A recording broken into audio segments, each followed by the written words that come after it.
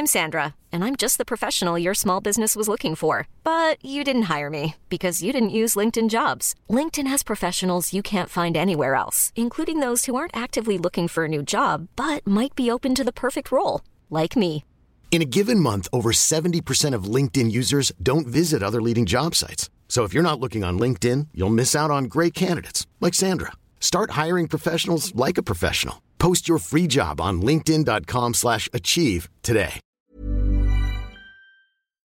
Let's talk movies. Let's talk movies. Let's talk movies.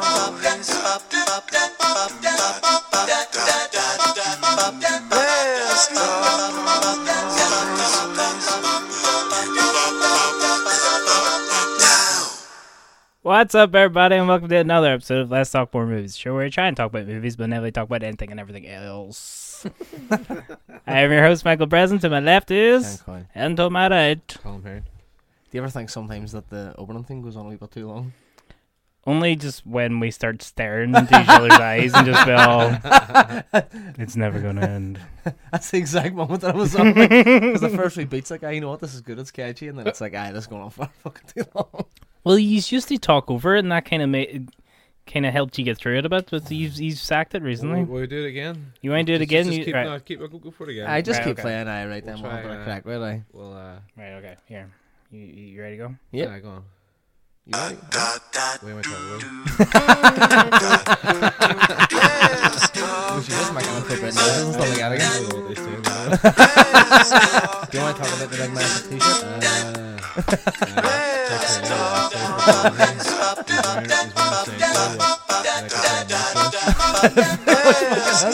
You know what the worst thing is as well? Is that on the way over, I had to tuck my back in and the clothes so I don't look like a fucking vehicle. Because it goes past my fucking knees, like. What's up, everybody? Welcome to... That was good, I like that. Maybe we should Double maybe intro. we should try and race the like each other to tell as much crack that's not related to films. And catch up. It's not bad, And then actually. we have to go to films. And then, fuck! The best part of that story. Fuck! But then you have to save it until the very end of the podcast. I wait to start something. That's an idea. That's definitely got legs. Definitely got legs. Definitely going to forget about it by next podcast. Should we call this the Dole episode as well? Because it seems that every one of this is absolutely skint.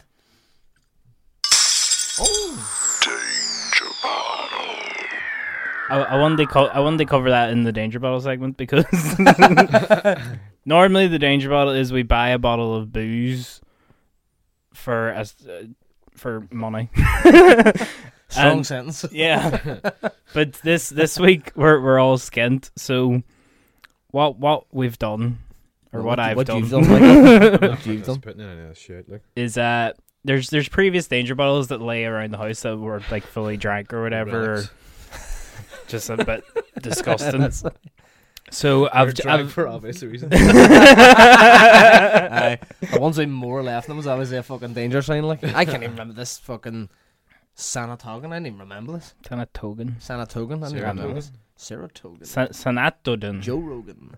I don't know. I can't remember fucking. But yeah, remember so this I've mixed together a few of the previous Danger Bottles. So we have Tequila Rose, which was actually That was quite sweet. enjoyed by I everyone. like it. Nice. I nice. kept drinking it the entire night then that we had it, and it doesn't get you Is there drunk. enough milk in it? Is it not essentially fucking cottage cream at this stage?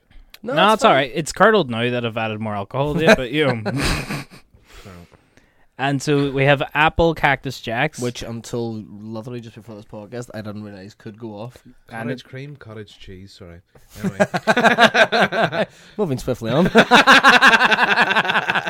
the shop apologies. in the shop earlier, I seen no like just like a 2-liter thing of milk you would get. Yeah. It was a 2-liter. It was the same bottle, but it was 2 liters of whipping cream, That's a nice one.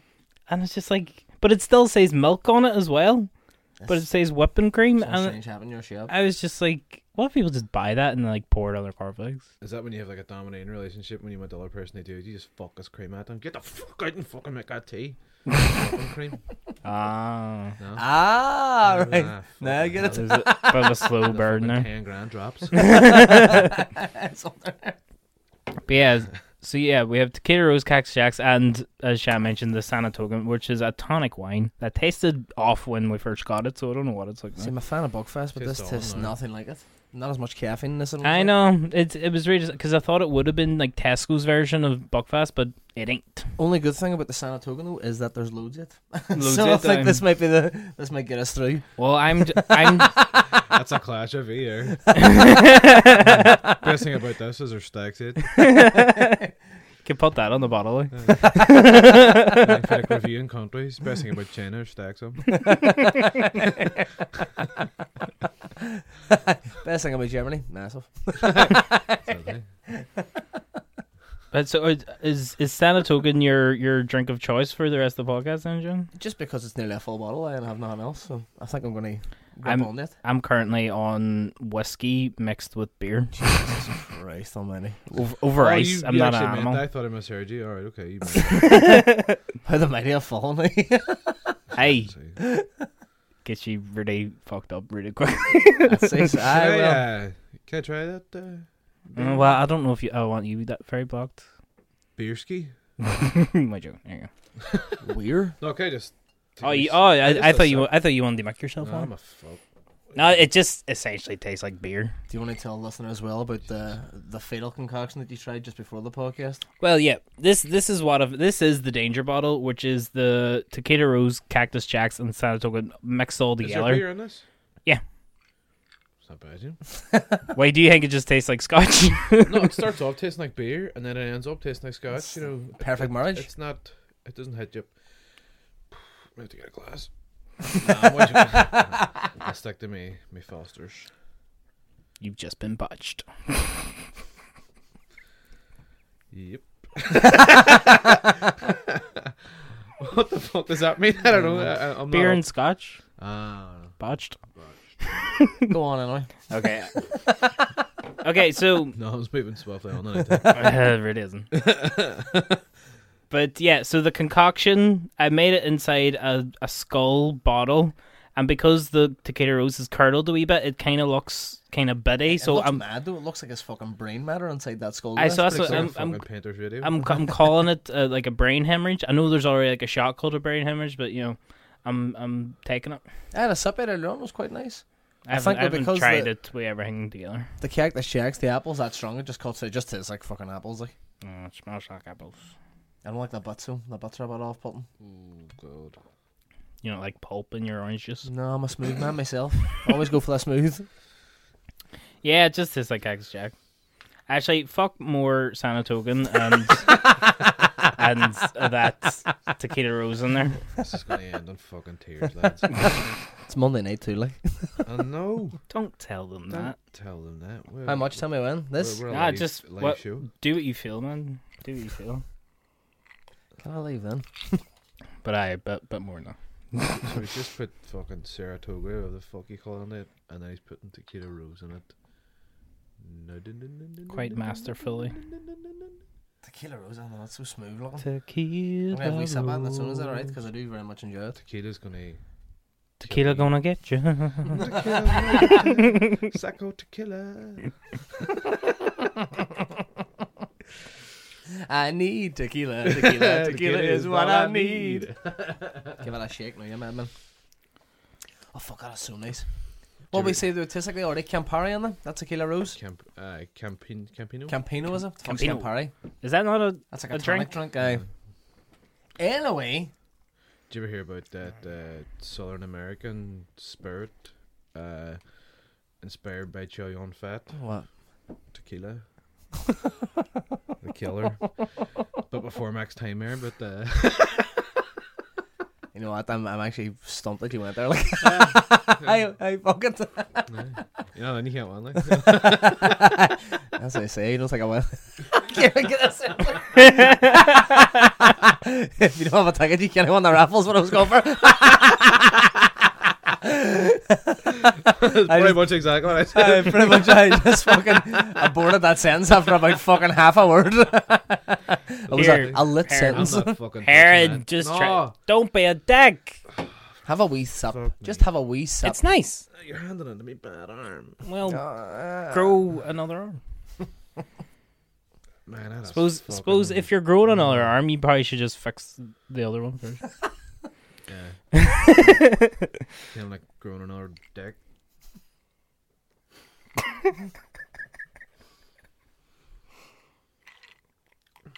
Oh, fuck me, man. Oh. Grand.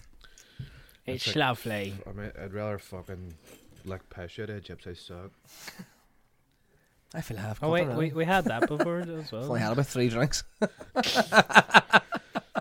And a small dinner. I'm Don't judge me. I'm wrecked already as well, and I've had one beer ski, and some You have one swings of brain you have one hemorrhage. quite red. You're going that nice red that you go when you're blocked. Nice reddish hue Down your plums. down your plums. Right, Get the bread from let's start talking about We films. talk then. about films. Aye. We probably should. All right. What have we watched this week, folks? Who's going first? You? If you want to talk about films, I probably shouldn't go first. There's a wee clue freeze. Aye, fuck it. I'll go first. I watched. Oh fuck, what's it? I forgot the fucking name of it. I don't know if it's. Oh no, it's Describe it. What happened? 2 days and 1 night. That's what it's called. It's Belgian film by the Dardenne brothers. You ever watched any of their stuff? No. I thought it was that fucking Harrison Ford film. Oh, again? 6 days, 7 nights. With fucking David Schwimmer as a pilot. That's It's a heap of shit too. Oh, it's wild. Harrison Ford has a hell of a wife in that film. He though. does. Hell of a wife. Hell of a wife. One hell of a wife there. Pure trophy Carl. one. A Schwimmer bangs her. Does he? Aye. Aye. Fuck, I can't mind that. Aye. I must get on this again. Aye. Sticks his research. You seem really excited about David Schwimmer getting his end away. Can I stand David Schwimmer, really? I don't know, I still like him. Anyway, Why are you so excited? I don't know, it just kind of took me by surprise that happened. Like fucking. That he Big actually Four had getting- like a sex scene. and just Harrison Ford getting custard pied. Like, Well, But, he was like banging his wife. I don't know. was it that the plane crash lands on some island or some shit? Aye. Didn't it? Aye. They have to fight off pirates and all. And Aye, so it was Harrison Ford and some other girl, and then David Schwimmer's the girl's husband, and then the hottie way body is Harrison Ford's wife. it's kind of like Romancing the Stone, except there's no stone. And it's not very good. There's There's a lot of romancing though. there's a lot of romancing. Too much There's romancing. a One reviewer couple of said. bones. But that's it. There's a magnet at one point. 2 days and 1 night. It's by the Dardenne brothers. They're 2 Belgian filmmakers. You ever seen their stuff? No. No, I don't think so. They're both of them now are kind of in their 60s. I think 162 and 165, but they're kind of like held in high esteem in like European cinema and stuff like that. And this is only like one of the first of their films I've seen, but all their films are like really simplistic, like really simple storylines and very like sort of rooted in the indie aesthetic. And this one, it's Marion. What did you say, Cotillard? You know, who won the Oscar for Cotillard, who won the Oscar for La Vie en Rose. Basically, all it is she is a woman who's had depression, has had a bit of time off work. She works in like some sort of fucking welding factory or something. And there's a big vote between the staff. They kind of vote her out from her job, so she can rather. Oh, I do know this film. It's on Netflix. Have you seen it? I haven't seen it, No. but I know where you're going with it. She can basically all the staff and stuff like that vote to have her sacked, so they can all get £1,000 bonuses. And it's kind of depressing because the whole thing is just her going about for the weekend, then asking her fellow employees to kind of change their mind because she can't go on the dole because she can't afford it. She's got 2 wines and the recession and stuff like that. And it's brilliant. It's really well observed. I mean, like it doesn't get any simpler than that. I mean, it is literally just her going from house to house and saying, "Please, I really need this job," but somehow it doesn't get repetitive. And I think it doesn't get repetitive because she's really, really good. I think as well it's just something that touches, a lot of people. Like a lot of people know that sort of impending fear of being unemployed or not having enough money to kind of get through, especially in the sort of times we're living in. So I don't know, on a personal level, it got me as well because, being unemployed and stuff at the minute as well, and you can kind of get a wee sense of what she's going through and stuff like that. But it's really well done, and there's a nice parallel too in there of her being unemployed and feeling like kind of very lost and being unsure about the future, and then with the sort of clinical depression that she has as well. They draw up some nice kind of parallels with it and how she kind of feels disconnected. Not only with her staff, but they have this whole thing where her and her husband apparently haven't slept with each other in like 4 months, and she's kind of dusting from her children. But it's brilliant, and again, it's a wee 90-minute, very very simplistic, but just done in a really good way with really strong performances. And I think it's just a sort of storyline that might be a bit basic, but I suppose kind of touches a lot of people. Or, you know, everybody can get that fear. Everybody maybe knows or at least knows somebody who's went through that. But I really enjoyed it too. And from seeing that now, I kind of want to seek out the rest of the Darren Embriller stuff, because apparently all the other stuff's just as good. I've only ever seen one other film, and that was pretty good too.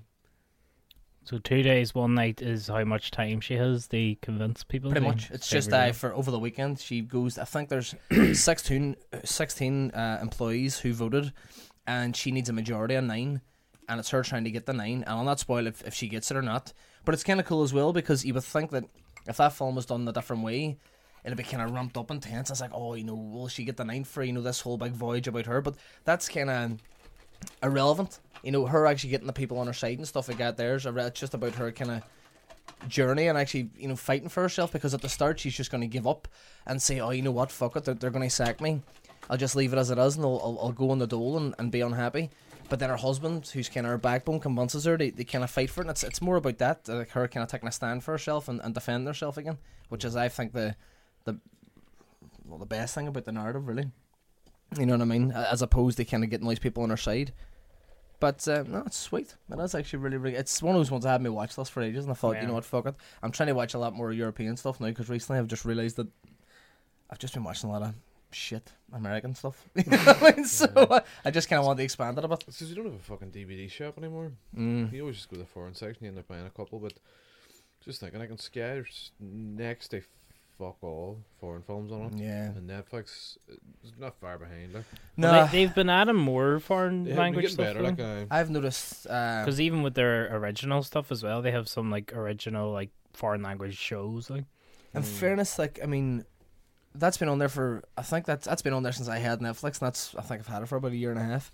But I've noticed that recently Netflix, you're right, they are adding a lot more kind of European and world cinema, but a lot of it seems to be like kind of Indian and Bollywood stuff. Have you noticed that? Like Iranian cinema too. There seems to be a lot of Iranian cinema on there at the minute, which is pretty cool, because like it's massively popular, that shit. Like, it was through, what do you call it? It was through Netflix that I watched A Separation as well. And that's like, you know, why a lot of people say, oh, it's the best film ever to come out of Iran. It's fucking absolutely brilliant. Like, but no, it's good. And I would say if you're into that sort of slow, not even slow burning, but just very stripped back indie aesthetic with simplistic storylines but like strong performances, give it a watch, and maybe check out their other stuff too, because apparently it's a theme that just runs through it. And Marion Cotillard got nominated for an Oscar. Cotillard. She got nominated for an Oscar for that film, and I think it's the first ever performance in a Belgian film to be nominated for an Oscar. But at the same time too, it might be just the Oscars typical one of, oh, we'll nominate, you know, the 4 expected ones, and then we'll give like this kind of fucking dark horse out of nowhere nomination, which they always kind of get slagged about. Much like BoJack Horseman. or much like mine fucking, was it about 2 or 3 years ago? It was that obscure, I can't even remember the actor's name, but it was a Spanish actor, and he got nominated for a Spanish or Mexican maybe prison drama, and like no one had seen it, and like he was, you remember it? It's the one. Is it Cell? Fucking. It was only like 3 years ago. He got nominated for Best Actor, and no one had even heard him. Prisoner? No, I'll tell you what. I'll search it in the phone while you're kind of chatting about yours. Maybe we'll go back to it. Like, I think I know it's like Cell 213 or something like that. Is it? No? Possibly. You might be right. But we'll check it out. No, it wasn't a Prophet. He didn't get. That's a fucking cracking show as well. Actually, I might use that as a wee recommendation. But what'd you guys watch? I watched The Way of the Gun. The Way of the Gun. That's your man, isn't it? Director? T.A. Looney. No. It's Christopher McQuarrie. Aye. Chris Quar. Jack Reacher. That's never going to work with you. Chris Quar. Chris Quar. That was a bridge too Quar there, Mickey. Sorry, go ahead. But no, I'm not going to bother. I wrote and directed Jack Reacher. He wrote Edge of Tomorrow, and he wrote and directed The Last Mission Impossible, and he wrote The Usual Suspects, but was directed by Brad Singer. Did he write that one Valkyrie as well? I don't know. Okay.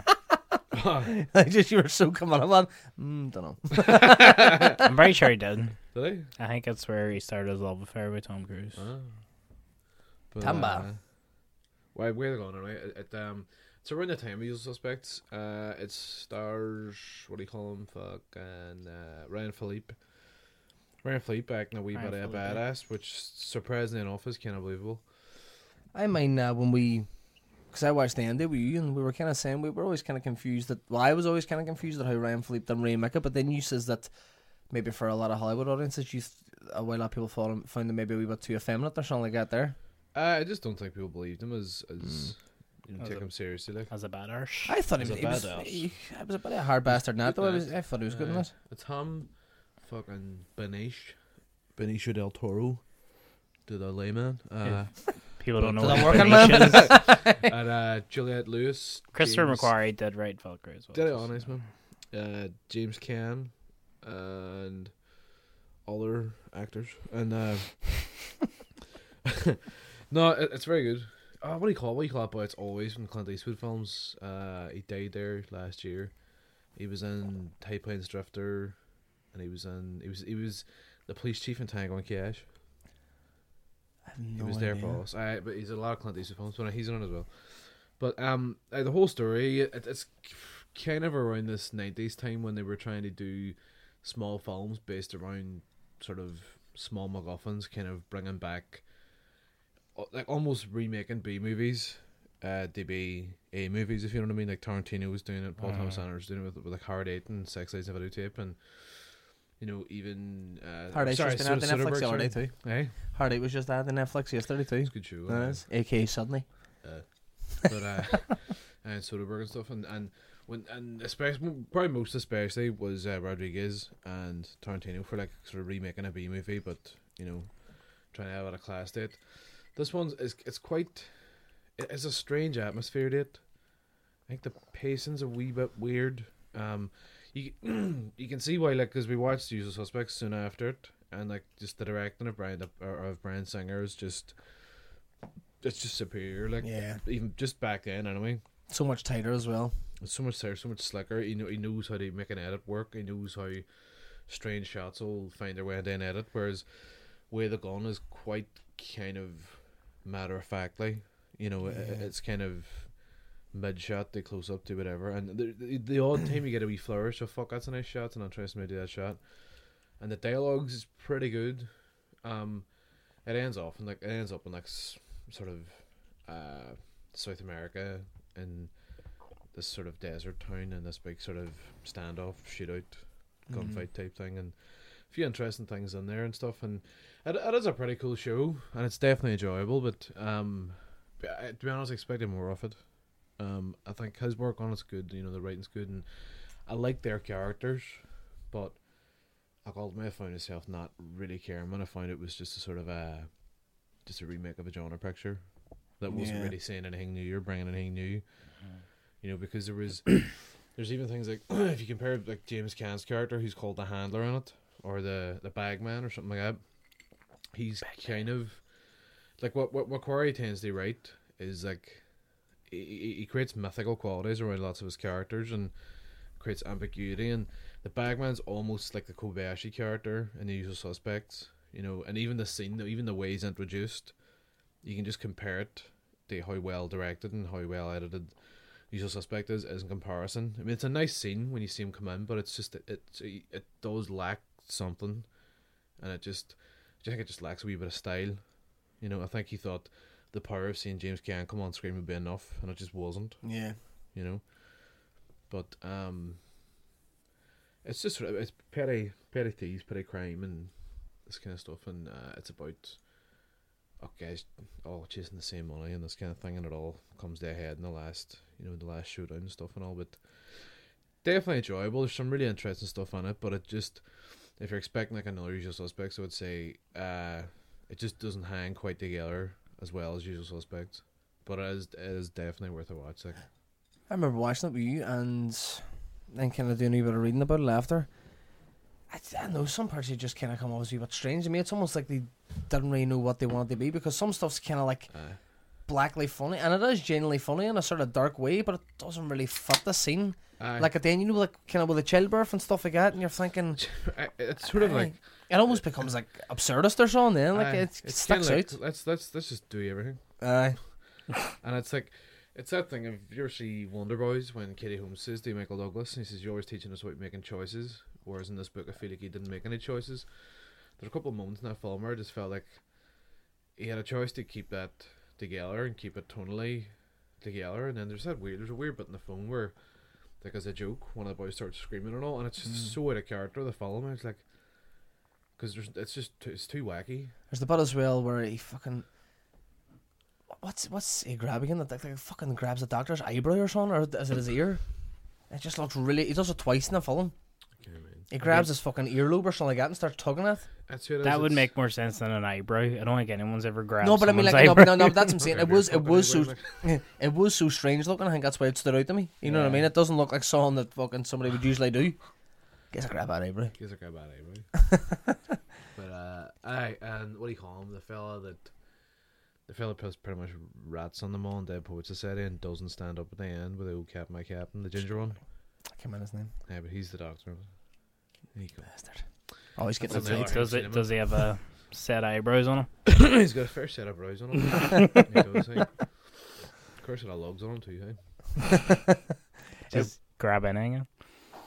I kind of like. I don't know. I kind of like the format. Obviously, doesn't really work as a cohesive film, but because that sort of maybe unintentional wackiness, you would say, it maybe stands out a bit more. Because I know now, I didn't even realize this until you kind of brought it up, but it's got like a big cult status. I'd never really heard it until you kind of told me about it. To be honest with you, Sarah Silverman's on it for the first.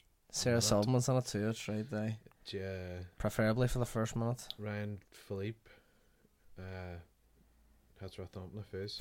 It's a great opening though. I think. But he actually, in reality, he did actually punch her in the face by accident. Just took her out, like. And apparently she woke up and he was just like standing over her, crying and all. See, that's why he can never be believed as a hard man. Because he cries when he He punches smashes a woman. Listen,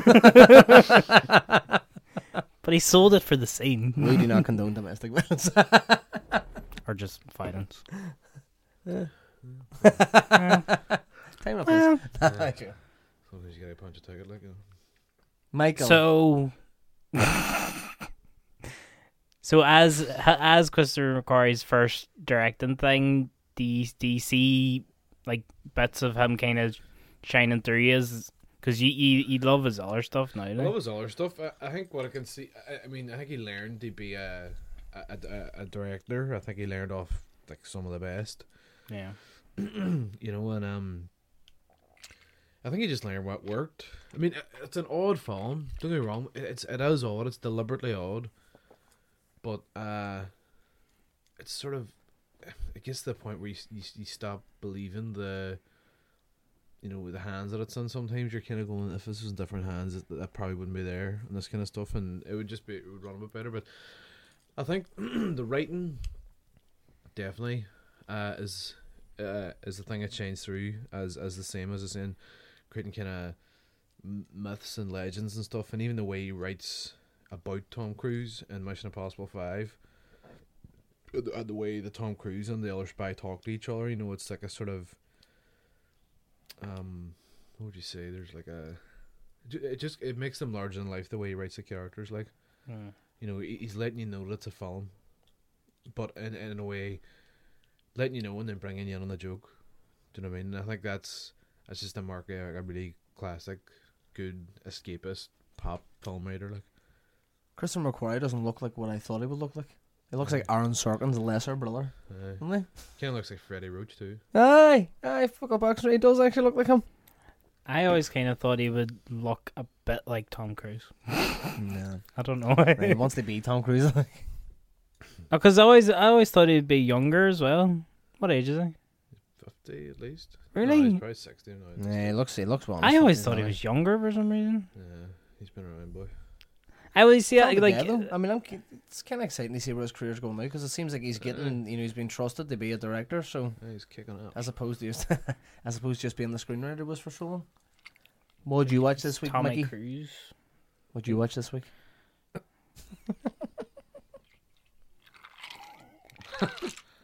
I watched fucking Beerski.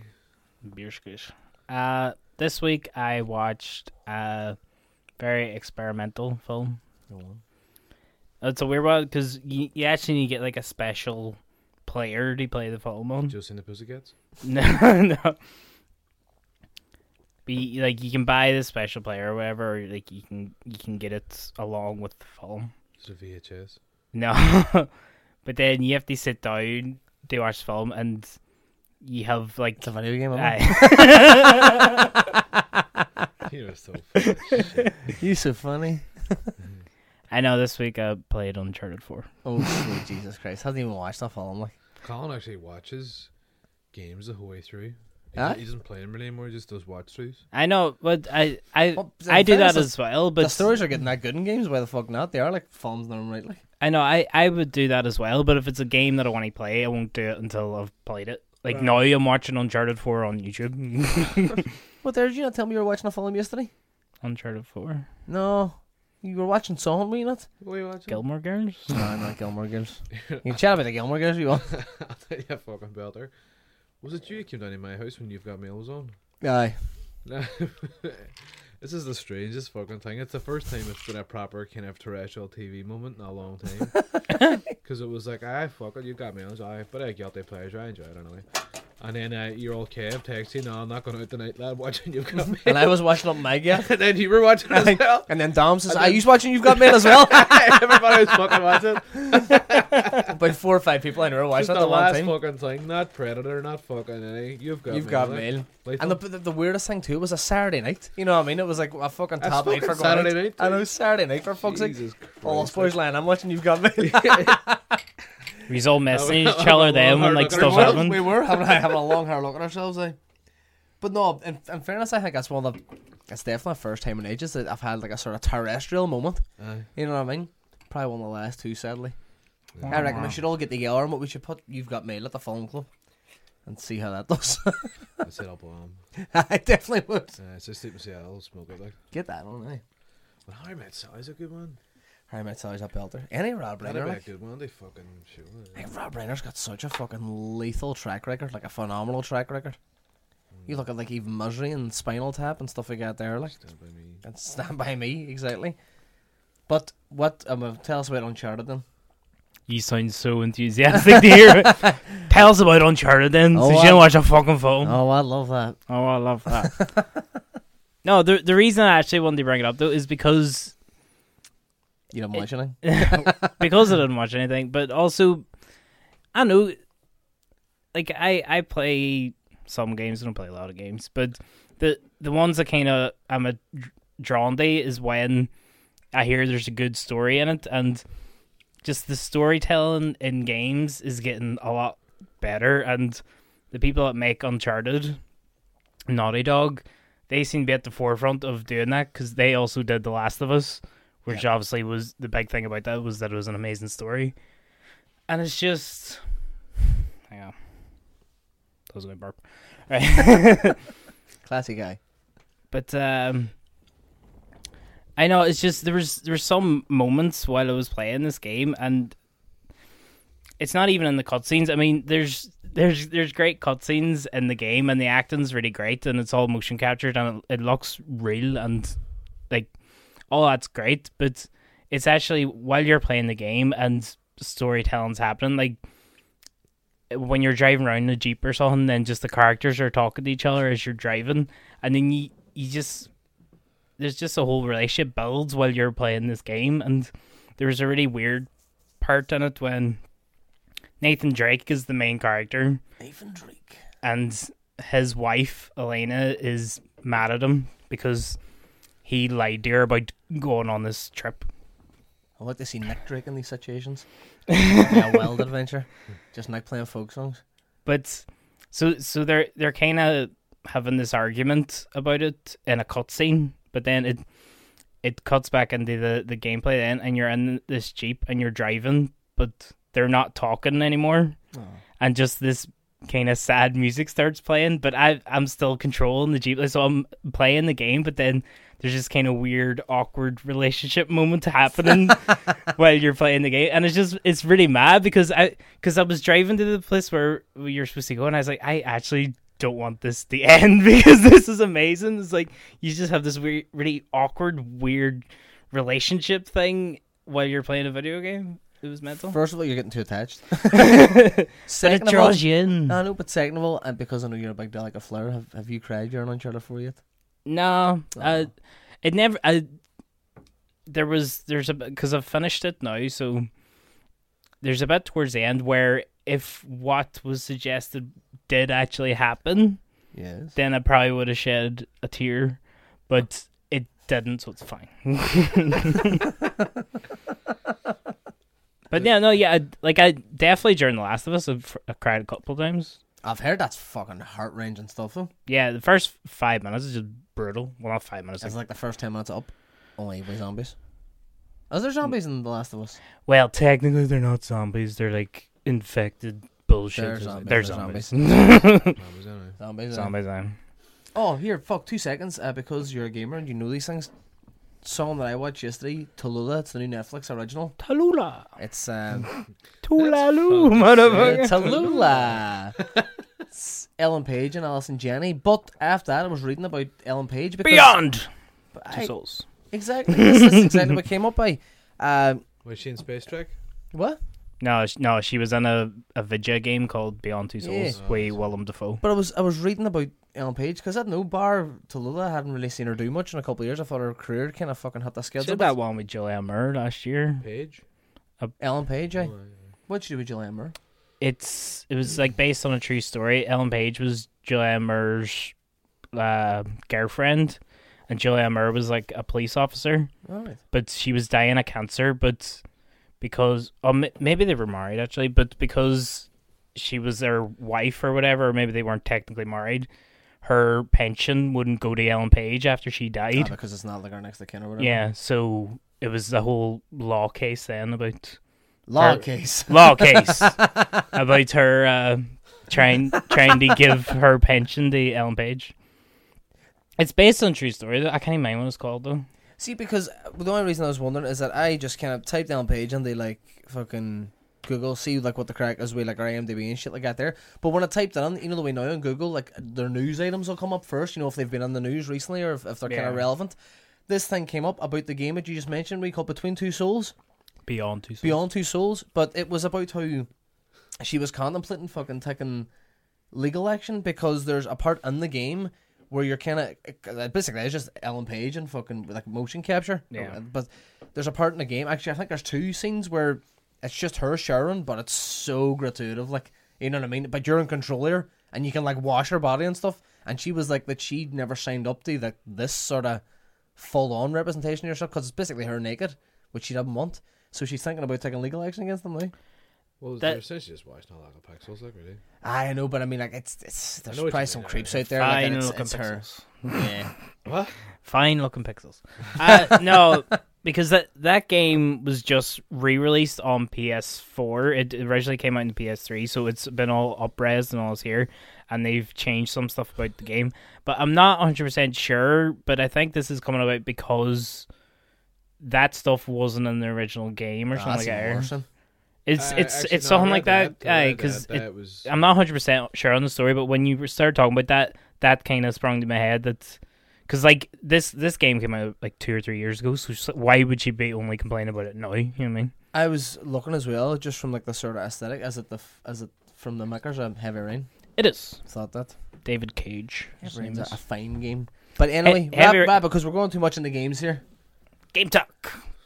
Is this your new thing? Me and Hannah sit there staring at each other every week. You know, bring us up, having a clue.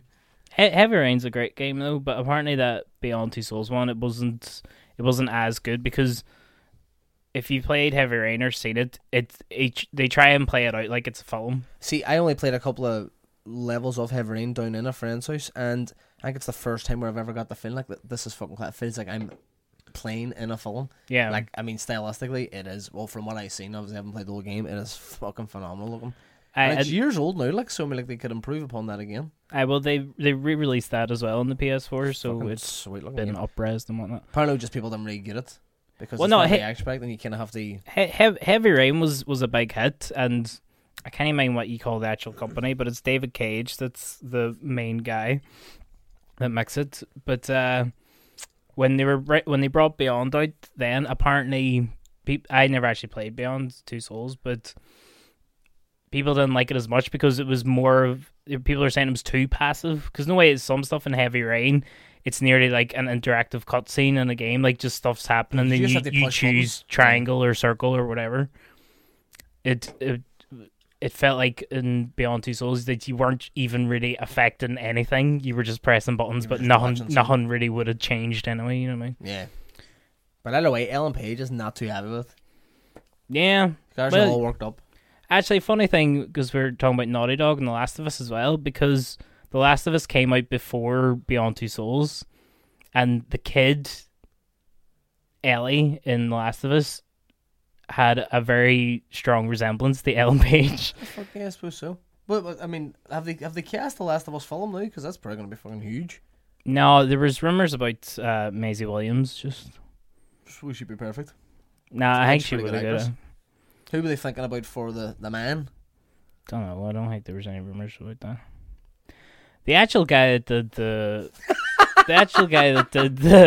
I know. Fucking game. I know. Like he's having a wee ball to himself here. No, but the actual guy that did podcast about games. Joel Just I'm talking to himself. Animal ID tidy fuck up.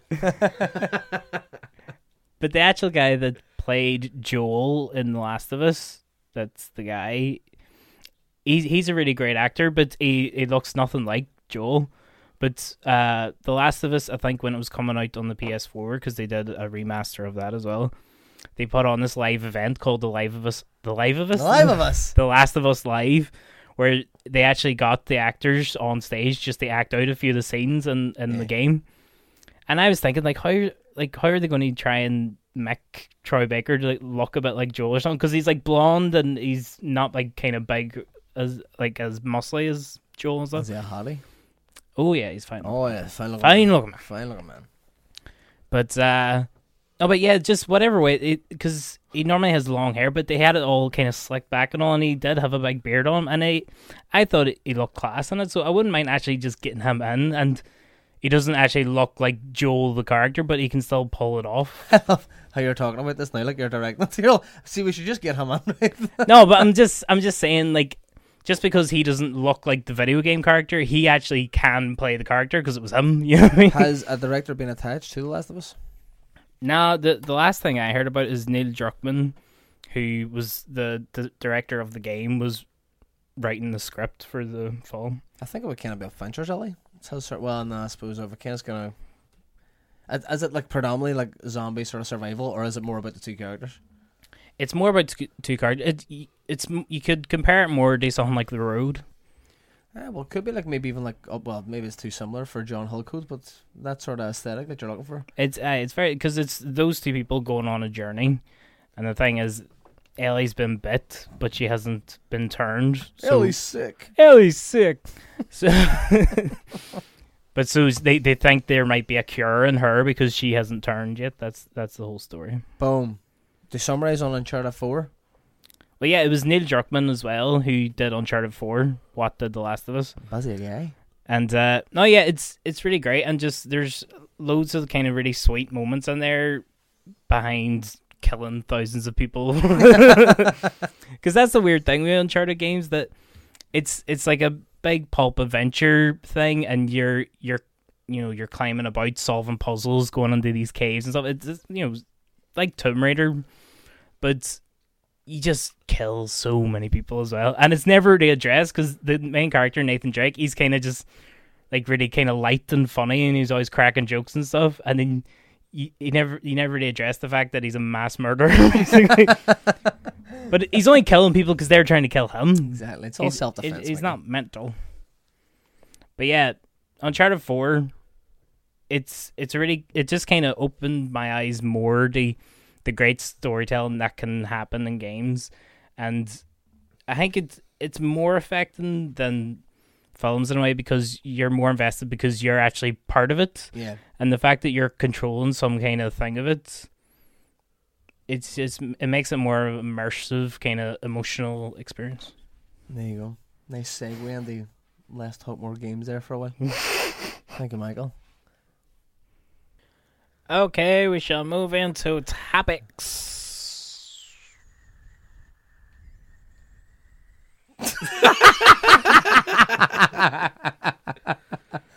Shan, you have a topic?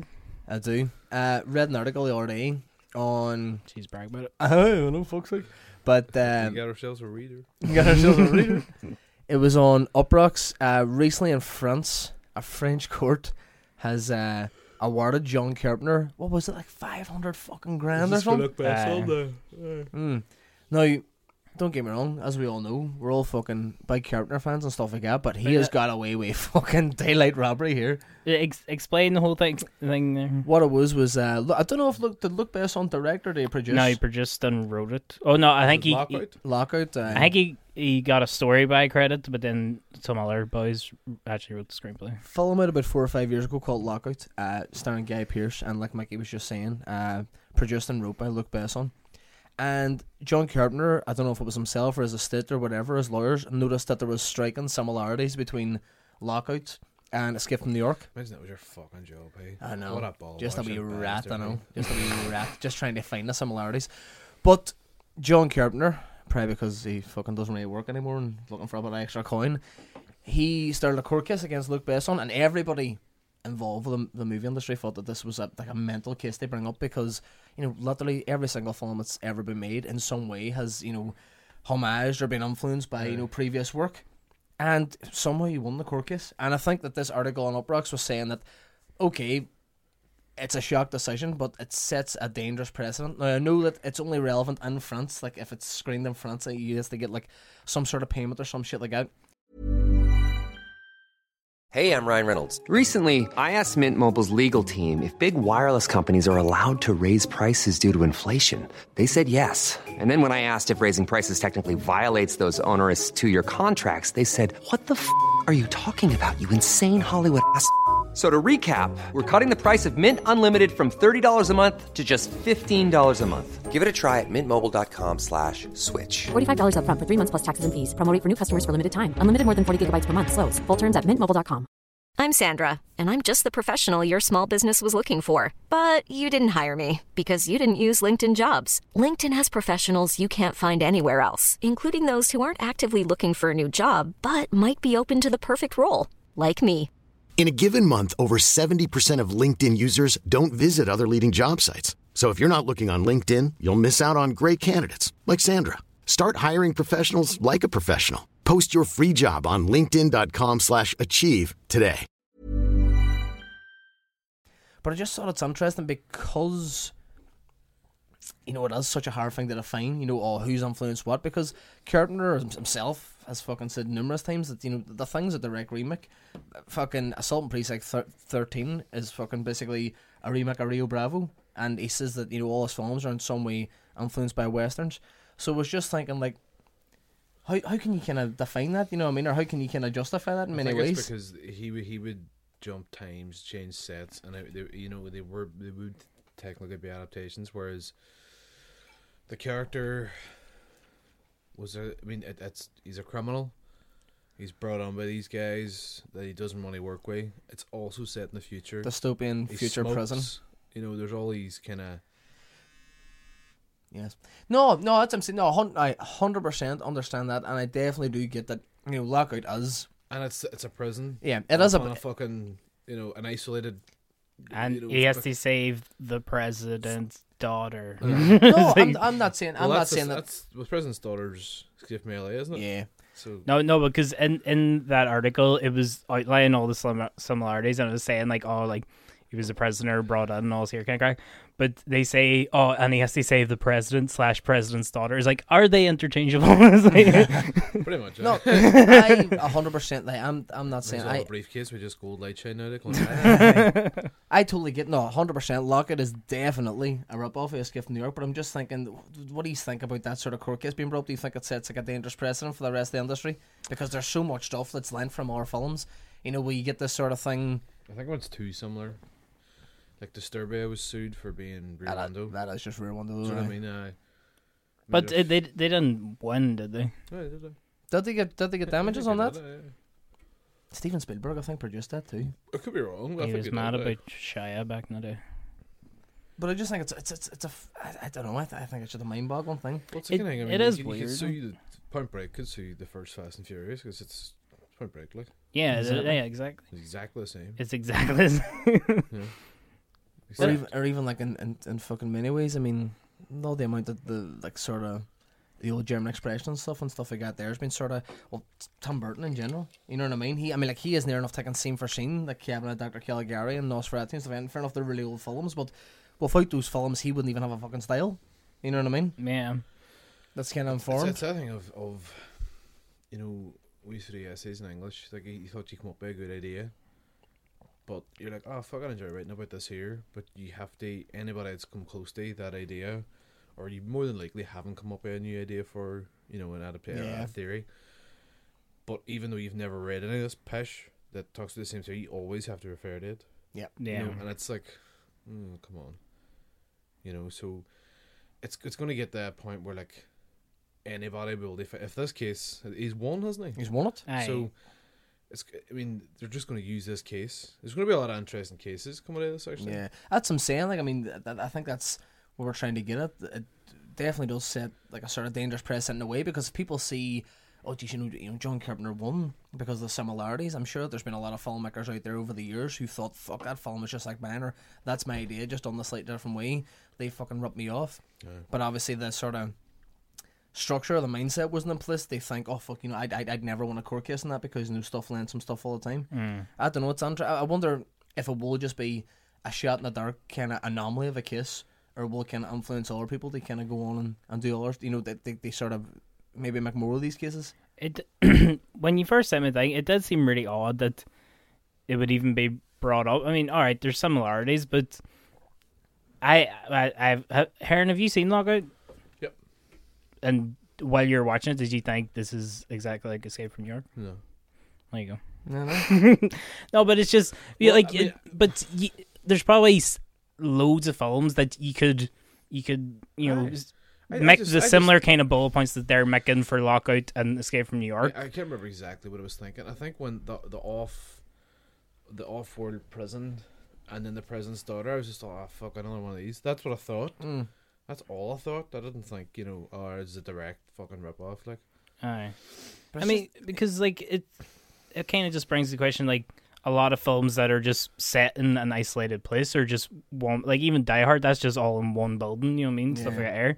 And how many fucking Die Hard rip-offs has there been and stuff? Yeah.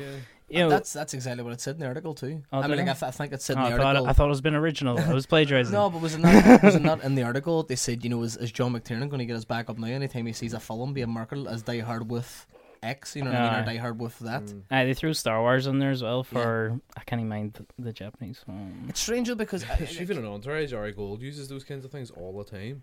He's all, come on, Vince, why don't you make this action movie? And he's all, no, I want to make a fucking unpaid show. Come on, Vince, it's fucking Die Hard in Disneyland. Which is Beverly Hills Cop 3. it's strange though, because you sort of ask yourself in with this whole court case, where does it kind of lead to when it comes to sort of genre classification and stuff like that? Because if you look at it, say a thriller genre or something, not even that, actually perfectly, because it's more sort of focused, say heist films.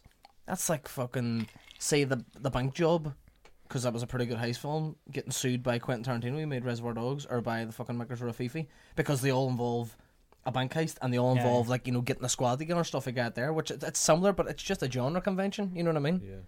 Now, fair enough, the ones in Lockout might have been a wee bit more specific. I think that I mean, I do see that. I mean, they could have used the president's daughter, president's daughter, and a prison again. Do you know what I mean? It's very close, like, and it's future. I'd say I don't know. I mean, I'd like to read the court document to see what exactly swung it like. You know, I totally had something to say. Take a break and sure get it. And then you can just cut on this. No, yeah, it was... No, when I was reading the thing as well, I don't know, for some reason, it kind of seemed more like a personal thing. Like, does John Carpenter not like Luc Besson or something? John Carpenter's scant. Mm. That's what's personal about it. Like. Oh, really? I think that is the case. And I've kind of noticed recently, I mean... He wants to fund his next album. Yeah, Lost Seems 3. But, I don't know, don't get me wrong, Jesus Christ, I mean, obviously, massively influential and love the guy. But recently, it seems that I don't know if he's trying to make a name for himself again because he's been in the news, considering that he was fucking not in hiding, but considering that he wasn't seen whatsoever for about 15 years. In the past 3 or 4 months, he's been involved in fucking so many storylines in regards to film. Fair enough, he's making the comeback in regards to producing the reboot of Halloween, so he's actually going to be working again. I know he's absolute balls. he's going to be rebooting that. But then even recently, he made some fucking weird comments about how The Walking Dead is a complete rip-off of Night of the Living Dead, and it's like, oh fucking duh, Kerps, you know what I mean? Zombies. I'm like, Night of the Living Dead literally invented the fucking zombie genre. You know what I mean? Hey, fucking Romero will be... Aye, Romero will be fucking suing Robert Kirkman now for fuck's sake, but I didn't get because I mean... No, but it'll be suing everyone that's ever made a zombie film. I know, but that's- Tarantino's going to be... Tarantino's going to get... He's going to be fucked. He's going to be fucking hammered, exactly. Because- Like, you wouldn't have Reservoir Dogs with straight time, Dustin Hoffman film. You wouldn't have... You wouldn't have Kill Bill without Hard to Kill, Steven Seagal. And many other like it. You know? I know, because when Sean sent me the article as well, I was watching Stranger Things, and that show wouldn't exist if you Without couldn't... the 80s. Aye, you know, like, without John Carpenter stuff. it plays so much indie, like John Carpenter stuff, like Spielberg stuff, and Stephen King and stuff like Even that. like really blatant stuff in Stranger Things of like the Thing poster being in the background and stuff like that. And Yeah. they talk about Michael Myers and all that crack. You wouldn't have, Jackie Brown without the book. No, it's different. But no, mate, you're right. You wouldn't have Jackie Brown without fucking blaxploitation. You know what I mean? So it's like you can't really. I don't know. I just don't understand the quirkies. I do think as well. You wouldn't have Iron Man without fucking the Rocketeer, or perhaps you wouldn't have the Rocketeer without the Iron Man. But they were all comics beforehand. Yeah. See, this is where we wouldn't be great litigators now. It has to be said. Like. What I thought You was just start arguing against yourself. I know. Put me in the stand. No, I'll stand out. Put me in the stand. No, fuck it. I think why I took a wee bit more recording interest in it too. I think why I took a wee bit more interest as well is because Carpenter was involved. But I have just noticed recently over the past couple of months, I don't know, for me, I've always had this opinion or sort of view him as being this kind of really cool old guy who just drinks a couple of cans. He's had a great career, bar a wobble in the fucking late 90s, and he's just happy now to kind of rest in his fortune and rest with his legacy. But recently, anytime he's been on it, he's kind of come across as like, I don't like a butter old man. I mean, like, especially with that Walking Dead comment, and then even starting his court case against Besson. I don't know. I'm not sure if he is just really skint and trying to get a bit of money, and maybe doing more interviews to try and get a bit of cash in. See, there's things like they wanted to make Halloween. He was involved in Halloween 1 and 2. Was he involved in 3? Produced 3. Produced 3. And then 4, I get nothing to do with. He's had nothing to do with it since 4 now. Aye. And then I think he gave his blessing to Rob Zombie. Aye. They reboot it, but he had nothing to do with it. Because I think they were like, so what do you feel about all these reboots and all, and people making Halloween 4 and all? And I think he just turned around and said, well, I mean, what's the big deal? Like, somebody rings me up and wants to adapt something I've written and says, here's $40,000. Sweet. So it's like, there's times, it depends. I feel like I would say no, depending on what it was. Yep. If you made like a genre defining thing, and then 15 years after it, somebody's just remaking it. Yeah, you don't want to have it tarnished. I just feel, Especially if No. they're doing like a shot for shot one and not putting their own spin on it. Like. a thing that's starting to happen now as well is that you search for a film and all you can find is the remake. Yep. So the remake is taking the mantle of the original. Yeah. You have to talk to somebody that knows something about film and go, that's actually a remake. They're all, no, sure, it's just there's no remake. There's a fucking remake. Yeah. And you have to go search for it. Unless you know about that stuff, you're taking, I don't know, you're taking Annie with Jamie Foxx as the original Annie. Yeah, or you're I know. taking... I know that it was in some they're starting film to or take something. the place of these films. It's a... I don't know. I've been thinking about it. I still haven't quite articulated what I think about that yet, but it's like rewriting history with shiter films. Yeah. I think it's a dangerous thing as well in that, like you're saying, films are getting remade so quickly now from the original. I mean, like, you could have a film that was released maybe like 15 years ago and then Spider-Man's mental. it's been Yeah, remade. Spider-Man's or a like, bit different. Though. or like say the Spider-Man one, but it's weird No, because because it's not remaking it; it's rebooting that character It's rather rebooting that than character, but remaking the 3 same film. times in the but like you're last saying, like, I mean, 10 years. in the sort of categorization, you're saying that these really good films who maybe not as many people seen are being replaced by like a sort of lesser rehash them, and that is dangerous, like, because maybe it's that people don't want to go and watch older films if there's just a sort People of casual don't want to viewer. watch older films. Aye. I put my litmus test to my sister who watches E Channel, 6 years older than me, should know better, but says go and put on the Kardashians, and I'm all no. And me and my brother locked it with a password, and we don't actually know what the password is, so we can't even unlock it. Like we literally, Can you just lock a channel? you can lock a channel, Dirty channels. but then we locked it, and then we just went like out there. And just typed 4 random things, so you can never watch the E Channel in our house. Love it. Love it. And I always put it to her. I was just, it's class film from 1980. No, she's 1980. I'm like, what? This is like, fuck off. Just don't tell her the year. So This came out last year. It's old, isn't it? You're all, aye, and why? Just because it's new doesn't mean it's fucking good, like. And people are getting caught out by that specifically. Yeah. And this is why this fucking shit happens. There's a really poor film. Well, obviously it's based on the book Same Pig, How Do You Lose Friends and Alienate People. And it's a piece of pish film, but one line that always stuck out for me, and it's really well observed, is somebody's talking about Con Air and how they're sort of being hipsterish and ironic and saying, it's the greatest film ever made. I think it actually might be Simon Pegg's character. But then someone calls him and they start bringing up like this film that's just been released, and he says what a lot of people, especially a lot of people who work in the industry right now, doesn't realise is that film didn't start in 1990 with Quentin Tarantino. While a lot of people seem to think that films have only been about for fucking 30 years. Yeah. You know what I mean? They don't think that, but they don't really give a fuck about everything that went before that and informed That's slow. Or everything that's been made since. Not all the characters sound exactly the same, despite having different skin colours. I know, because just when you're on about like people only think of the remake and stuff, I can't even mind what film it was in, but it was something that an older character mentioned Mr. Miyagi, and they're all who? And it's like a kid.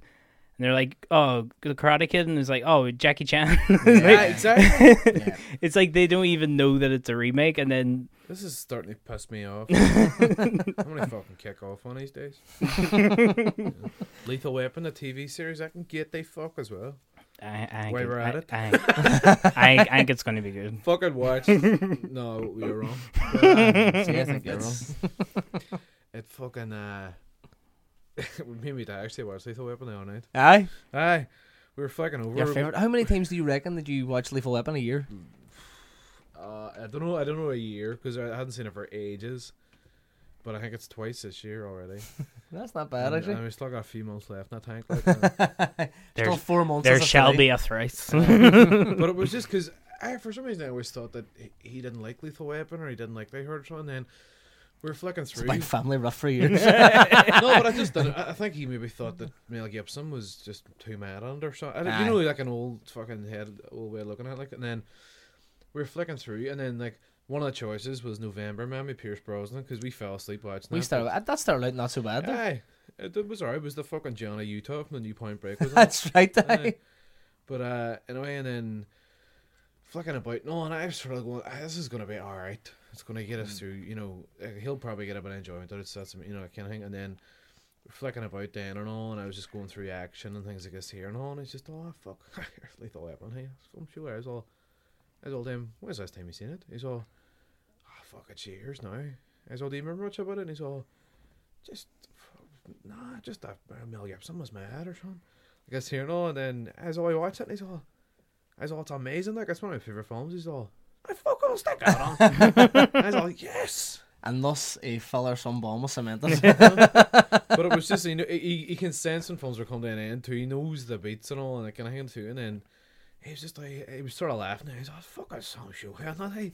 Some fucking show. And I can picture your dad sitting there loving it too. He's all, that's a, because it's a part where they're driving at that desert. He's all, does he get a fucking rifle or something? No, I was just all, he's about to hop out of the car, and he's all, alright, happy days. Orange fucking male pops out of the car, takes a sprint with that fucking rifle. I win. 80s hair flopping. 8 or 10 guys couldn't have made damn shots. Like, but actually, do you notice things? I mean, it's obviously it's staring you right in the face. But one thing about Lethal Weapon, I'll wrap it up quickly. But that was Louse. That's where Mel Gibson, when he first chats to Raj, he says, back in Louse when I was 19, I shot a guy from like 1,500 meters out in high wind, and he says there's maybe less than 10 guys in the world could have made that shot. It was the only thing I was ever good at. And then it's the first time I realised that there's a reference to Louse in it. So Boosie has obviously heard him. That means the government of Laos can sue Lethal Weapon now, according to Carpenter's mantra. But it means that Boosie knows him, and Boosie's heard about it. Riggs knows about Shadow Company because he's all around into some new Shadow Company pussies in Saigon about 69, and then, but there is a reference to that Gary Busey, they were in Laos at the same time or something like that there. So as soon as because obviously Riggs is meant to be dead. As soon as boys start getting picked off and they can't see him, and it's big flat desert, Boosie's just all Riggs. I just like, yes, you fucking cunt. Oh, he back. Oh, he back. I just love that when he's all, damn, it's Riggs. He's like, fucking knows the reputation. Like, the reputation. Riggs has him. Fucking love that. But to go back to kind of the whole Johnny Carps thing of like plagiarism and stuff. It's when I was at uni, one of my classes was script writing, and do you think that John Carpenter might have a lawsuit up against you? Did you reference one of his films in yours? No, Carpenter's a lawsuit about 5 texts that I sent you the other day. But no, they told us in the first class that literally there's only like 6 or 7 storylines. Yeah, and that's the hero's journey. Yeah. Too. Aye. Oh, what is it? We could have played the long forgotten fucking the hero's journey theme, which is still personally my favorite theme of the whole podcast. I'm not trying to find that on my phone. cracking chin. We should do just they start next week. We should do Lockout and Hero's Journey just to see how similar it really is. Yeah, yeah, definitely. And as well, we should just bring Hero's Journey back just as a wee kind of homage to earlier episodes. Oh, we might get how many times did we do it? Like 2 times. We homage to earlier things. Start a lawsuit against ourselves then. Or Scruff starts a lawsuit against us. We homaged 3 months ago. One time's our sampler. Whose homages are getting quick and quick. And I'm money my waistband, like, you know what I mean?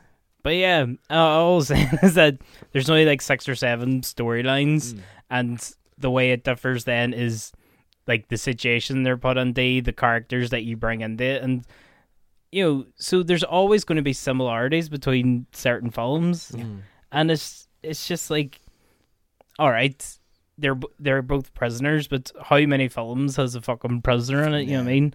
All right, it's a dystopian future. How many fucking dystopian futures? You know what I mean? Yeah, exactly. I just think they just tick too many boxes. There's probably a thing of going right. A couple of these things. If you get 4 out of 5 of them, if you get 5 or above, it should be called a direct remake, or it should be inspired by. If you're getting nothing, because I mean, so you if it was are me, you I on? wouldn't be fucking bothered. Are you on Carp's side on this? Do you think? I can see where he's coming from, but I personally, if it was me, I wouldn't be bothered to go and do it. It might anger me, and I might say something on a thing going, that's just a fucking clean up off of Escape from New York, like. I might say it, but I wouldn't fucking sue them, like. It's a good film, like, I think it's cool. And it's a genre film, like. And that's what I'm saying, that's I don't understand. I think if it is like a completely original piece of work that maybe hasn't been done before and it's ripped off, but Escape from New York and Lockout, like Heron just said, are complete genre pieces, like, and genre pieces are genre pieces because they fall into the category of having certain tropes. You know what I mean? Yeah. And so it's a weird lawsuit. I can kind of understand why he done it, and maybe kind of understand how he won, but I still find it baffling that he did win. You know what I mean? It's weird, like. A few wee backhanders. A few wee sneaky fivers. A few wee sneaky €10 for exchange. John Carpenter's playing at the judge's fucking daughter's birthday a couple of weeks. It's that thing too. Remember I was saying years ago about when they were all at film school. I think it was John Milius, Steven Spielberg, George Lucas, and Coppola always wanted to make Heart of Darkness, the Joseph Conrad book, which eventually became Apocalypse Now. Like when they were trying to make Apocalypse Now originally, they wanted George Lucas to direct it.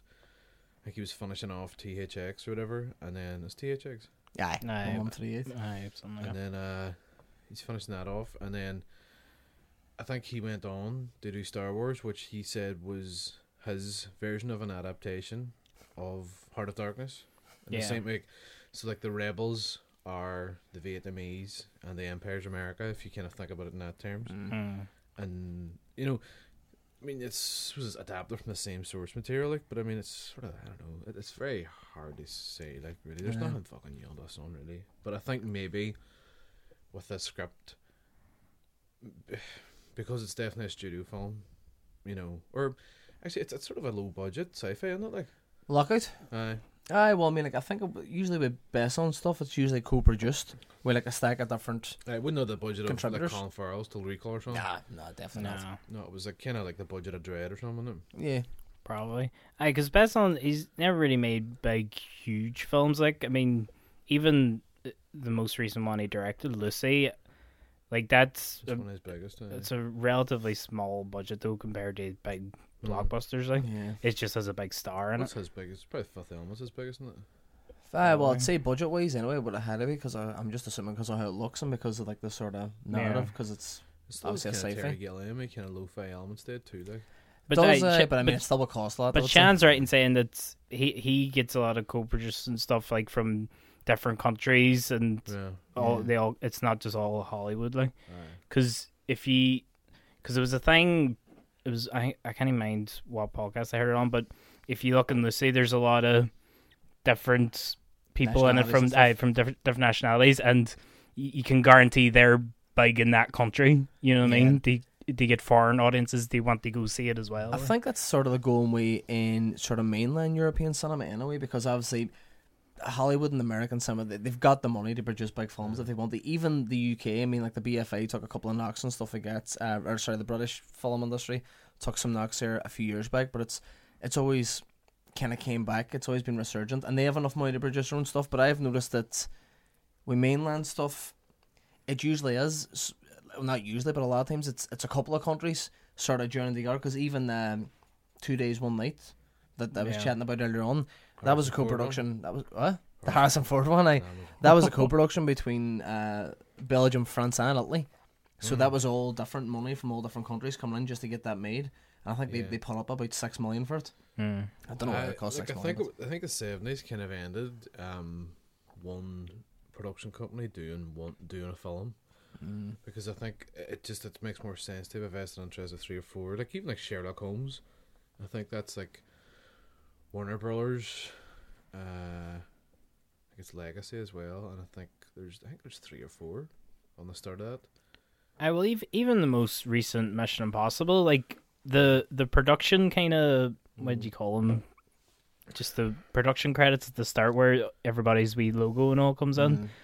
There's about 5 or 6 of there, and some of them are rare. Like there's just one China something or something. They don't do what Bond does and just go shuts everything down. They actually work with the people, and they probably get crew from there. That's a very, I would say, it's a very Tom Cruise way to do stuff where you employ people there. Like. Yeah, Bond as well as a sort of anomaly because it is Bond and because it's got such like a sort of history and a gravitas that they kind of get carte blanche with their fucking budgets like when they need to. You know what I mean? They can go and be sprawling and take people all across the world, but I don't know. I think when it comes down to it too, like you were saying, it just boils down to a simple fact of money. You know what I mean? I mean, would a company rather put up the 100% of the budget, or maybe put forward 25% and reap a lot of fucking profit, but then put maybe the 75% that they would have put onto that one project and the other projects? So basically, you're kind of you're splitting the load. You're splitting the load, like, you know what I mean, and possibly seeing more profits from it, because instead of having one project, you have 5, but you don't have complete control of 5 of them. Plus, also from like a creative standpoint, it might be better for the director if it's split in between a few places, so they're not as invested in it that it has to make money. And as well, it could kind of double back on you that you have 5 people telling you what to do rather than just one person. Yeah. But if they're not putting up as much money and they don't have as much invested interest, because I think it was mine Seth Rogen talking about one time when they made The Green Hornet, and that was supposed to be like a superhero comedy film, and they had a big budget, and it didn't turn out very well. And he said that they felt the pressure of having that amount of money on their shoulders, basically. Yeah. And so now he's sticking to making lower budget comedy films because they can basically do whatever the fuck they want, and they can pretty much guarantee that people will go see it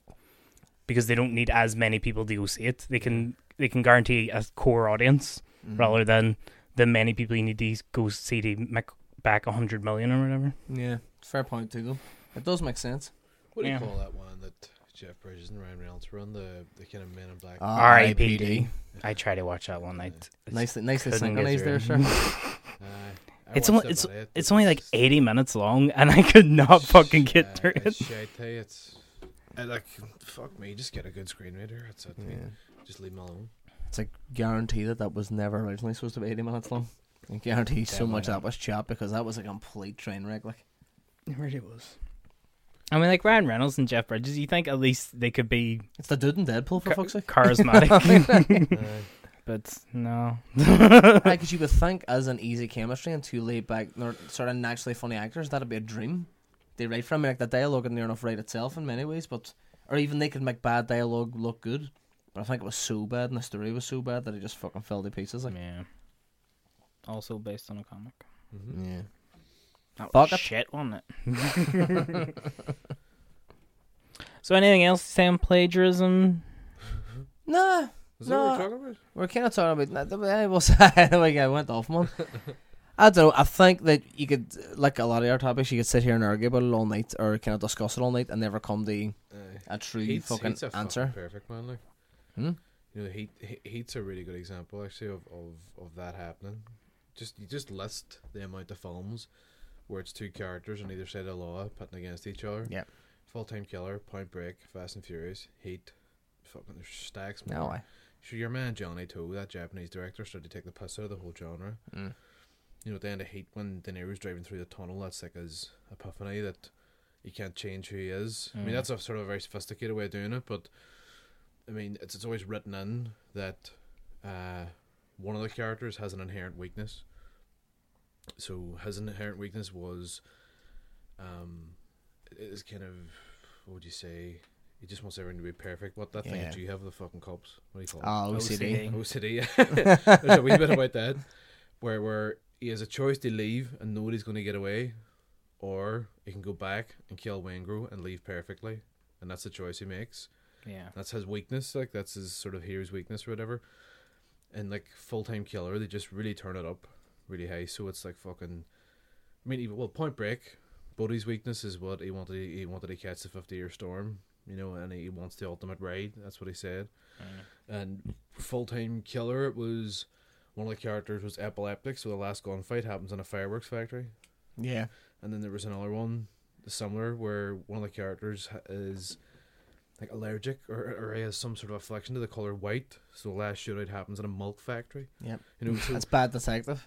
is it Bad Detective? Bad Detective. Aye. And then you've got the one, like you were saying about Johnny To with the weaknesses. Aye. There's the detective who has body image. It's great because he basically just does absurdist fucking thrillers where he's kind of, it's a nod and a wink at the genre, but Aye. he's got one where the main detective has like body image issues.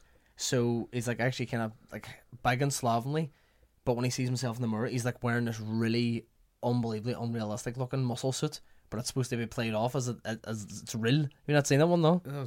It's ridiculous. Like, but it's, I mean, like it's supposed to be ridiculous. Yeah. It's good though. But I mean, in saying that though, that the formulas are so clear, I wonder now if like fucking whoever came up with the first one of those, because there's at least there's tons of them. Like, Yeah. I wonder who's going to say, what if Michael Mann's going to be, I fucking Johnny To fucking stole that idea off me, so I did. Because it's like, it's, as we were saying earlier, it's just another genre device, like. Yeah. Okay. Okay, we'll go into recommendations.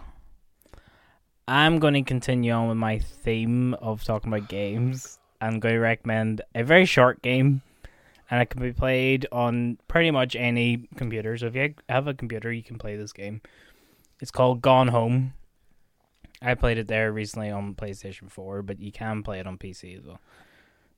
Sorry, Wow. no, just the penny dropped. I've heard about this game. It sounds creepy as fuck. Continue. Now it's a very short game. You could finish it in like an hour or two. It's basically you play this character, but it's all in first person, so you never actually see the character you're playing. But she's returning home from a European trip. She's been away for months, and she's coming home, and she gets to her man and dad's house, and just nobody's there. And it's this big, massive, just empty house. So the whole game is just you walking around and picking up like letters and listening to like phone messages and stuff, and just you're trying to work out what happened and why no one's there. Basically, it is super creepy, and it plays with just the creepiness of an empty house, and it kind of messes around with what you expect to happen in that kind of situation. So it's playing with like horror tropes and stuff like that. And the thing I really liked about it is if you actually knew how to finish the game, you could finish the game in 5 minutes. Aye. That's actually pretty interesting. But it'll probably take you about an hour or so to get through it, because you're just going about and reading letters or just looking at like you're looking at like report cards and stuff, and every so often when you pick up an object, you hear a diary entry from your sister's diary, so you get a bit of voiceover telling you some more of the story, and it's just this kind of environmental storytelling that's what the whole game's about, and it's really well done. And there's obviously a path that they're trying to lead you on, but as well you can discover anything in any order, and it's just really well done. That just putting you in that situation, and you actually, because you literally have no idea what's happened, and you're discovering these things about her dad and her ma and her sister. You are becoming the character, really, in a way. Like, yeah, you know what I mean. It's just it's an amazing story that's told. It's really immersive too. Yeah, because you don't have a clue what's happening. Like, I know exactly. Like you're feeling all this, and there's like a thunderstorm. So anytime you hear like a creak or you're shitting yourself the whole way through, because you have no idea what's happened. Yeah. Like you could open up a fucking door and then your entire family's just lying dead, and then there's a murder in the house or something. You don't know what's happening. No, I'm not trying to sound ignorant, but you know yourself, I'm not a big gamer, but it was massively interested in that, so I don't want you to spoil it for people, but straight after this podcast, I want you to tell me what happens, because I think also that is right. We're talking about like video game and film, kind of adaptations and crossovers. Yeah. That is ripe there for like a fucking cracking thriller, or maybe even like a wee sort of horror one. So simple, dude. It actually, the way you've described it sounds like a minimalist Resident Evil 1. Like the big mansion. Yeah. And you're going about the house. Sounds class, in fairness. I know, it's really cool, and it's just, even if people aren't into games, it's not very gamey. You're literally just walking about and reading stuff. And there's some stuff like you need to, like, you find a key which opens up like a locked door, and so you get into that area then and stuff like that. There's kind of small game. No. But it's like Fallout where he finds the fucking down that basement, it's all paraphernalia. But it's really interesting that you genuinely just discover this family, and you feel like you know them by the end of it, and you're emotionally involved at that stage, and it's really cool. Nice one. Heronino? No, I watched I'll recommend Visconti's Death in Venice. We studied it at uni college, but no, it's a fucking class film. I remember you watched it there recently. It's about a composer who's kind of losing his way, or he thinks he's lost his grip on his voice or whatever, and so he goes to Venice. They fucking it all blows over just. Yeah. No, it doesn't. It's not quite like that. But and I think that the film, I mean, and its title, the film was about death. And it's about death literally and figuratively. I mean, it's I think it's almost like it's his death as a person or his personality, but for a physical death. Exactly, and it's like there's a sort of a line at the start and all. It's just like, I think it's like Venice is being destroyed by pestilence or something like this here. People are being infected by a disease and all. And they start to wear makeup and stuff and all, and it starts to get quite stark and stuff, and it's kind of saying like, you might already be dead or on your way to dead, but if you play like you're alive, then you kind of mumble through, which is a very strong fucking metaphor. Like, your soul might have died years ago, but you keep the facade of living going. That's what you do. You know what I mean? And then there's a young boy in it, and it becomes a fascination. And people say it's a homoerotic. I mean, it could be interpreted in many ways, but he just becomes sort of taken by this boy and starts to sort of follow him and stuff, because the boy essentially represents purity, literally and figuratively, in the film. And I suppose it's him trying to get back to that, and that's why it's a very deliberate and elaborate chase scene of him trying to get back to some sort of, basic, form of himself or whatever, because that's what he's trying to find in his art, because he feels like that part of himself has died. He's been corrupted in many ways, just that. Exactly. And obviously Venice, a fucking beautiful location, the music's class, and it's a serious watch. I mean, if you like the kind of shooting and the colours of something like Once Upon a Time in America, or the one that Price One Time Regained. That's amazing, Bral Ruiz. Aye. That's 99 actually. Yeah, it's actually very, very, I mean, that's more because recent, Death in Venice, 71. aye. You know what I mean? But, I 100% agree. Basically just classic, really well made, and you would almost say intellectual cinema that does have a big enough scale and budget, because Death in Venice looks fucking outstanding. It looks outstanding. I've always loved the parallel too about, and I think In Bruges owes a big debt not only to Jesus Christ, what do you call it? Not only to Don't Look Now, but also Death in Venice. Venice got a fucking wild touch in the 70s for kind of surrealist delves into the psyche. Definitely, but because it's like your roads are water, so it was just perfect for it. Like, yeah, but I don't know, I've always thought that In Bruges was Death in Venice a big debt as well, of kind of making the place or making the setting almost sort of surrealist too in a way. Almost purgatorial. Aye, purgatory. Do you think they should sue McDonagh? Aye, that's what I'm saying. Fucking, he said, well, Visconti's a stitch, you get on it now and fucking get wrapped under McDonagh. But the other one too is the Leopard. That's probably Visconti's even more famous film. That's one of the nicest looking films I've ever seen. That's about 4 hours long. More of that stuff, like, it even reminded me of the elements of Fitzgerald one too, like when Werner Herzog does those big kind of films like too. But seriously, I would recommend. It's a serious film, but a really big effect on me. I don't want to watch it. Sad as well, because I think that those big, lush European epics are kind of a thing of the past now. You know what I mean? Like stuff like The Leopard and Death in Venice, or even like Time Regained. I mean, it's hard to see a film like that now, even though that's only 17 years ago. Like, but no, it's a sweet film.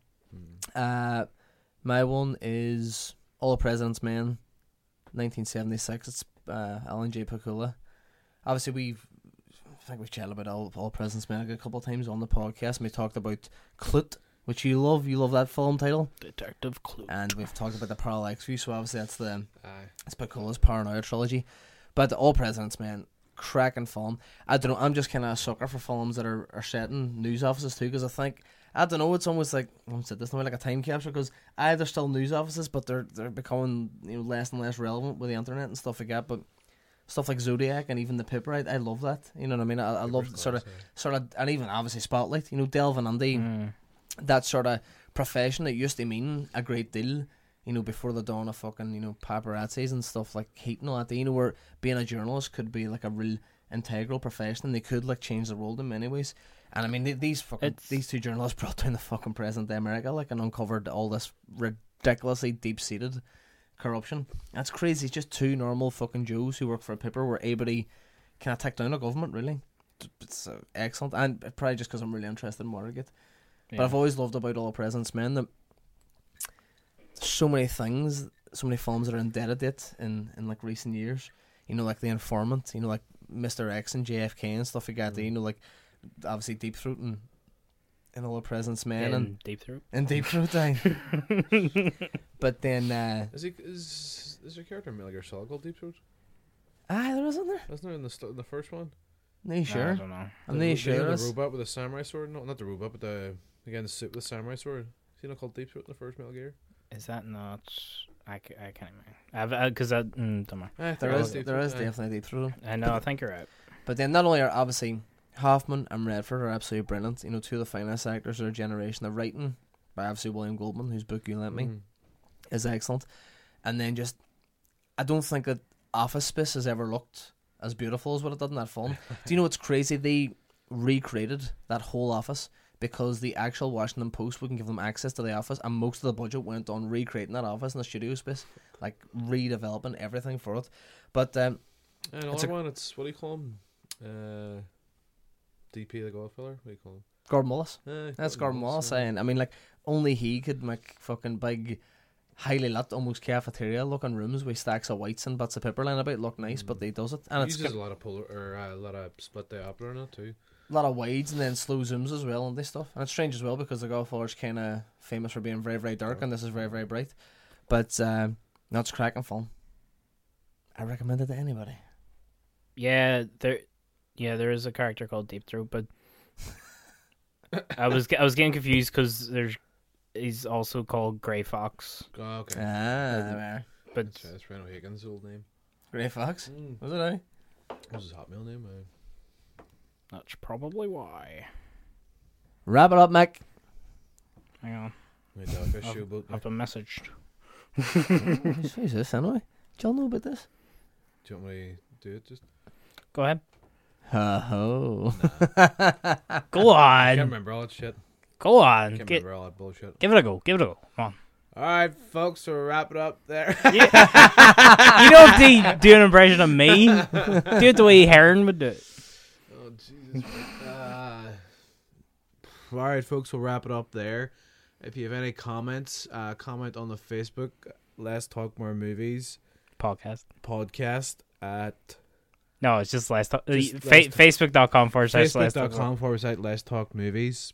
Let's Talk More Movies. Probably even the fucking podcast.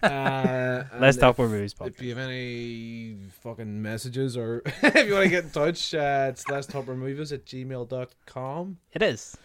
And there's our Twitter as well. There is a Twitter at Talk More Movies. If you want to tweet us anything or retweet anything that we tweet. Oh, actually, the last episode's tweet got liked by.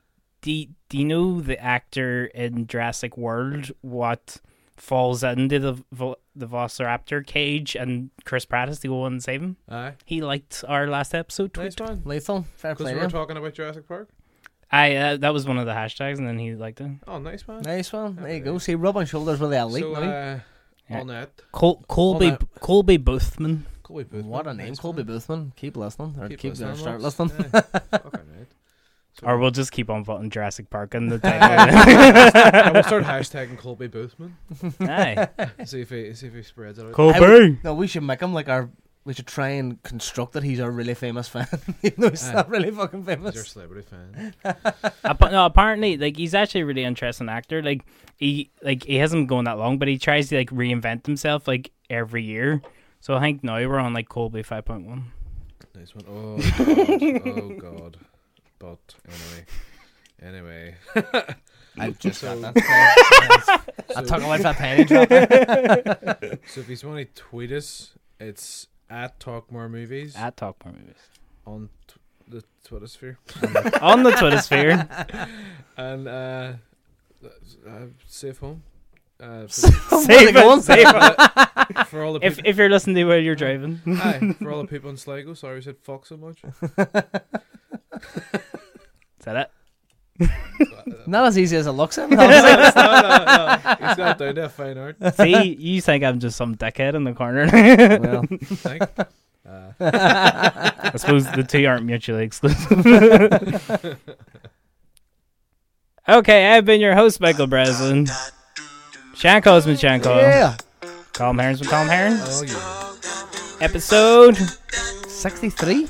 It is 63. Yeah. Some starting to lose track. I was saying earlier, right, about the fucking. Thank you so much for listening. Goodbye. Let's talk